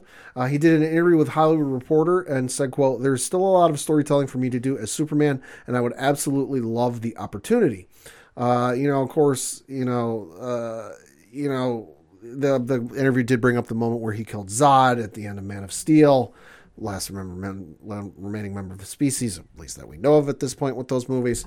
Because obviously if you know the mythos, there's more than just him out there. And Cavill said he wants more chances to explore Superman's growth after that decision. He said, quote, that's the choice he made in that moment, and he'll never do it again, Cavill said. There's an opportunity for growth after that to explore the psyche of Superman as a deep, seemingly invulnerable, godlike being, but with real feeling on the inside. As I always say, the cape is still in the closet. You probably saw Eternals got fired up at Icarus for stealing his gig and said, I'm coming back, bitches. That would be the only thing I could say. Yeah. I've seen too much Titans lately, so bear with me. This is true. But you know what? If he wants to come back, let's do it. Sure. So I'm okay with that. Then sticking with some more movie news, there's one former Spider-Man actor who's bummed he's not in No Way Home. This would be Nicholas Hammond, who played Spider-Man in the 1970s TV series, and he had confirmed to the Hollywood Reporter that he is not reprising his role in the upcoming movie. He said, quote, I think it would have been huge fun. It would have been a kick in the pants to have the old guy there. I was really hoping I would be approached, but unfortunately that did not happen. He did note he's enjoyed watching all three actors who have played Spider-Man on the big screen, though he says the performances of Tobey Maguire, he says when considering the performances of Tobey Maguire, Andrew Garfield, and Tom Holland, he finds himself drawn to one iteration in particular. But he does see some similarities between all three, between his version. He says, quote, Tom Holland's version is the closest to what we were doing. Trying to make him very much a real guy, someone who you could actually forget he had these powers and get caught up in Peter's story. That's what we were going for, close quote. So, hey, a little bit of fun if you remember the Spider-Man TV series from back in the 70s. Yeah, I gotta say that's a little fun there. So Yeah. you know, I'm surprised they didn't include him. I mean, they include everybody else in there. Jeez. Yeah. So it's why not? Why? Would have been a fun little cameo. Yeah. Also, some movie news. We might have had a bearing of the hatchet, folks. Of course, we all, most of us famously remember the spat publicly between Vin Diesel and Dwayne Johnson over the Fast and Furious. Vin was trying to give some tough loving and coach him up, and Dwayne said, LOL, not really. Yeah. Vin Diesel took to Instagram over the last couple days. I forget when it was, last 2-3 days ago. Posting a photo of him and Dwayne Johnson during one of their movies together on Fast, and said, quote, "My little brother Dwayne, the time has come. The world awaits the finale of Fast 10. As you know, my children refer to you as Uncle Dwayne in my house. There is not a holiday that goes by that they and you don't send well wishes. But the time has come. Legacy awaits. I told you years ago that I was going to fulfill my promise to Pablo. I swore that we would reach and manifest the best Fast in the finale, that is 10. I say this out of love, but you must show up. Do not leave the franchise idle. You have a very important role to play. Hobbs can't be played by no other. I hope that you rise to the occasion and fulfill your destiny," close quote. Holy shit. Wow. That's stunning. Did not see this coming. Definitely didn't see that coming. What happens from here? Listen, this ultimately falls on The Rock, and I think he's kind of in this weird place where if you say no, it's gonna be a bad look for him. It's going to look like kind of a dick. Yeah, he's gonna look absolutely awful. Vin Diesel is trying to mend the fences, do it right. But if he comes back, listen, this franchise is going to make money in spite of itself. Like, it's going to be the biggest movie of the year whenever it drops. I've accepted this. The fact they're going to fight the Eternals is going to be even a better plot story. So I think he does come back. I think money solves a lot of the woes. I think you're going to hear about how everything has been mended on that set.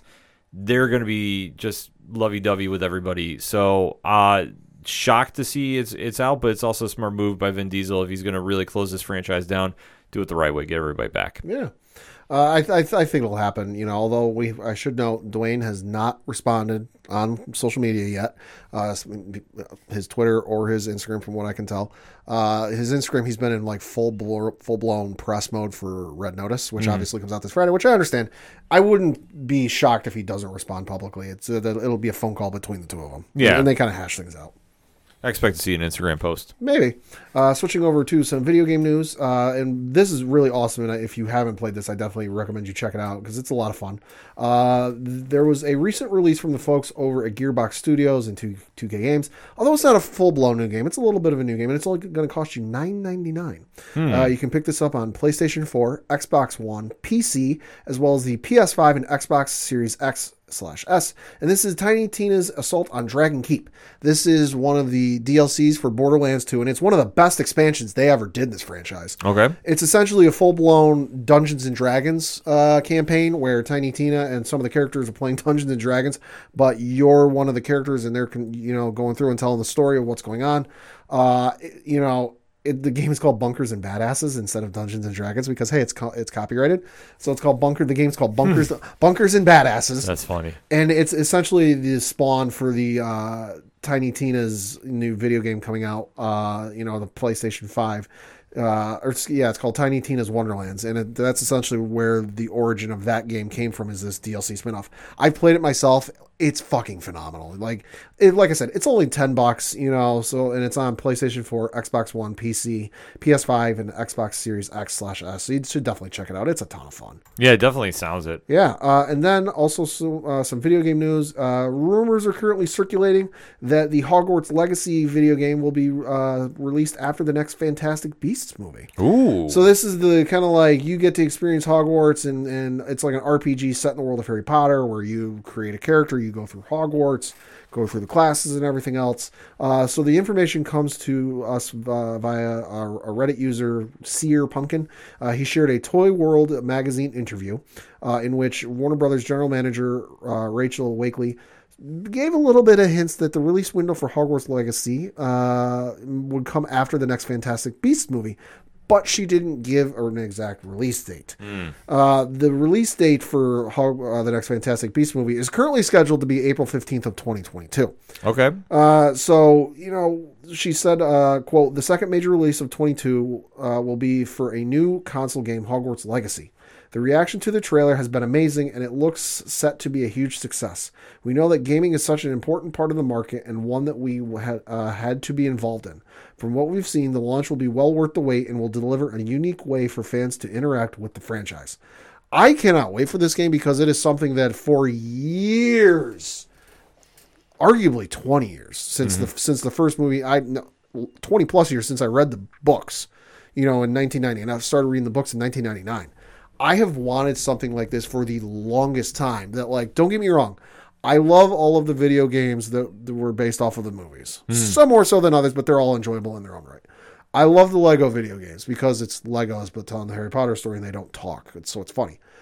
But I've always wanted that experience of creating a character, going to the school, going to the classes, learning the spells and all, and just the whole night, have my own experience that wasn't what happened in the books or movies. And I'm finally going to get this, it appears, with this video game, and I'm super excited for this. Yeah, you got to be fired up about that. So excited. I cannot wait for this to come out. I just got to get a PS5 first, and god damn it, that's still hard. I'm working on one for you. I don't know if I'm going to pull it off, but I'm keeping my ears out. We'll see. And then sticking with some Harry Potter news, that I went, no, fuck no. I thought this was going to be the big rant of the day until you saw that Lost in Space one. So Chris Columbus, who famously directed the first two Harry Potter films, that being Sorcerer's Stone and Chamber of Secrets, did an interview with Variety, and he said he would love to work on a movie adaptation of The Cursed Child, which is, of course, the play that takes place 19 years after the final book of the series. He said, quote, I would love to direct The Cursed Child. It's a great play, and the kids are actually the right age to play those roles. It's a small fantasy of mine, close quote. So, of course, the kids he's referring to are Daniel Radcliffe, Emma Watson, and Rupert Grint, who played Harry, Hermione, and Ron in the movies. They're all in their early 30s, and they are actually, in terms of, so they're 16, 17 years old at the end. The characters are 16, 17 years old at the end of Deathly Hallows, so fast forward 19 years. They are actually about at the right age for what they would be, in this movie.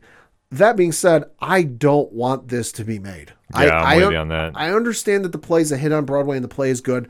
The story is fucking awful. The story, for a lot of fans, is not considered canon, and we don't talk about it. I'll just go ahead and spoil it. Voldemort banged one of his followers and had a kid. Hey. That kid ended up going to Hogwarts, befriends one of Harry's kids. Shenanigans ensue and time travel. I understand the play is good and the play visually is awesome. The story is fucking awful, and I don't want to see it. No, please, no. Christopher Columbus is a fine director, but he's more kids-oriented, so his adaptations, for the first two books, which are very kid-friendly, it's a little bit, scary for kids moments, but it's nothing too dark. Mm-hmm. I don't think he'd be able to pull it off for kind of the material it goes into. I just don't think it's in his wheelhouse. But I just don't want it to happen. Please, for the love of God, no. Yeah, I'm not here for that. I have no interest in seeing that project get made or even go and watch it, so I'm out. Yeah, no, just hard no. Yeah, that's definitely not. Yep. So that being said, the music you heard on this edition of the ODPH is at a shout at the robots. They're fantastic people. I can't scream enough about them. That's why we have Fail Better Friday every Friday on our Instagram. Pad, where do I go to find out about Shout? ODPHpodcast.com. Right on. You swing on over to the music section. Check out everything going on with them. You check out everything going on with Brian Wolf. Everything going on with Second Suitor, Tom Jolu, Yard Party, Floodlands, all the amazing bands you hear on the ODPH Podcast Network. You can also check out The Classifieds, which has friends of the show, organizational links supporting Black Lives Matter, all the amazing pod groups we're in via the Podchaser pages, because I say it once, I say it 1,000 times, I say it till I'm blue in the face. If you're on a pod group and your group is not on Podchaser, are you really in a group?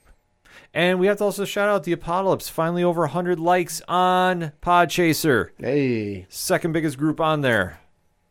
Maybe we'll go get the chip. I don't know. Shout out 3 hours later. Pod Nation, everybody there too. But there's so many pod groups that we were in, and definitely want to just shout everybody out there too, because without them, we don't get a lot of the support that has helped the show grow in the 4+ years that we've been doing this. So definitely shout out to the Inner Circle, shout out to the Apocalypse, as we previously mentioned, and of course, shout out to 607 Podcasts and our fam over at 8122 Productions, which has a lot to say about the Eternals. So if you want that hot take, go hear what Diesel has to say. Listener discretion is advised. Oh, yes, it is. But if you want that real talk, $1 gets you in the door, $3 gets you a comfy seat at the table, and that is patreon.com/8122productions. All of that, the directory, which we have the ODPH links for your favorite podcast player right there. The TeePublic store, sale going on. It's beginning to look a lot like Christmas. Do you have your ODPH swag? That's the question for you. Get it for less. Why would you pay more? I don't know. All that and so much more. ODPHpodcast.com. That's all I got for this week. So for the one only Padawan J. Thank you. I'm your host, Ken M. Thank you, as always, for listening to the ODPH podcast, better known as the Ocho Duro Parlay Hour. See you next time.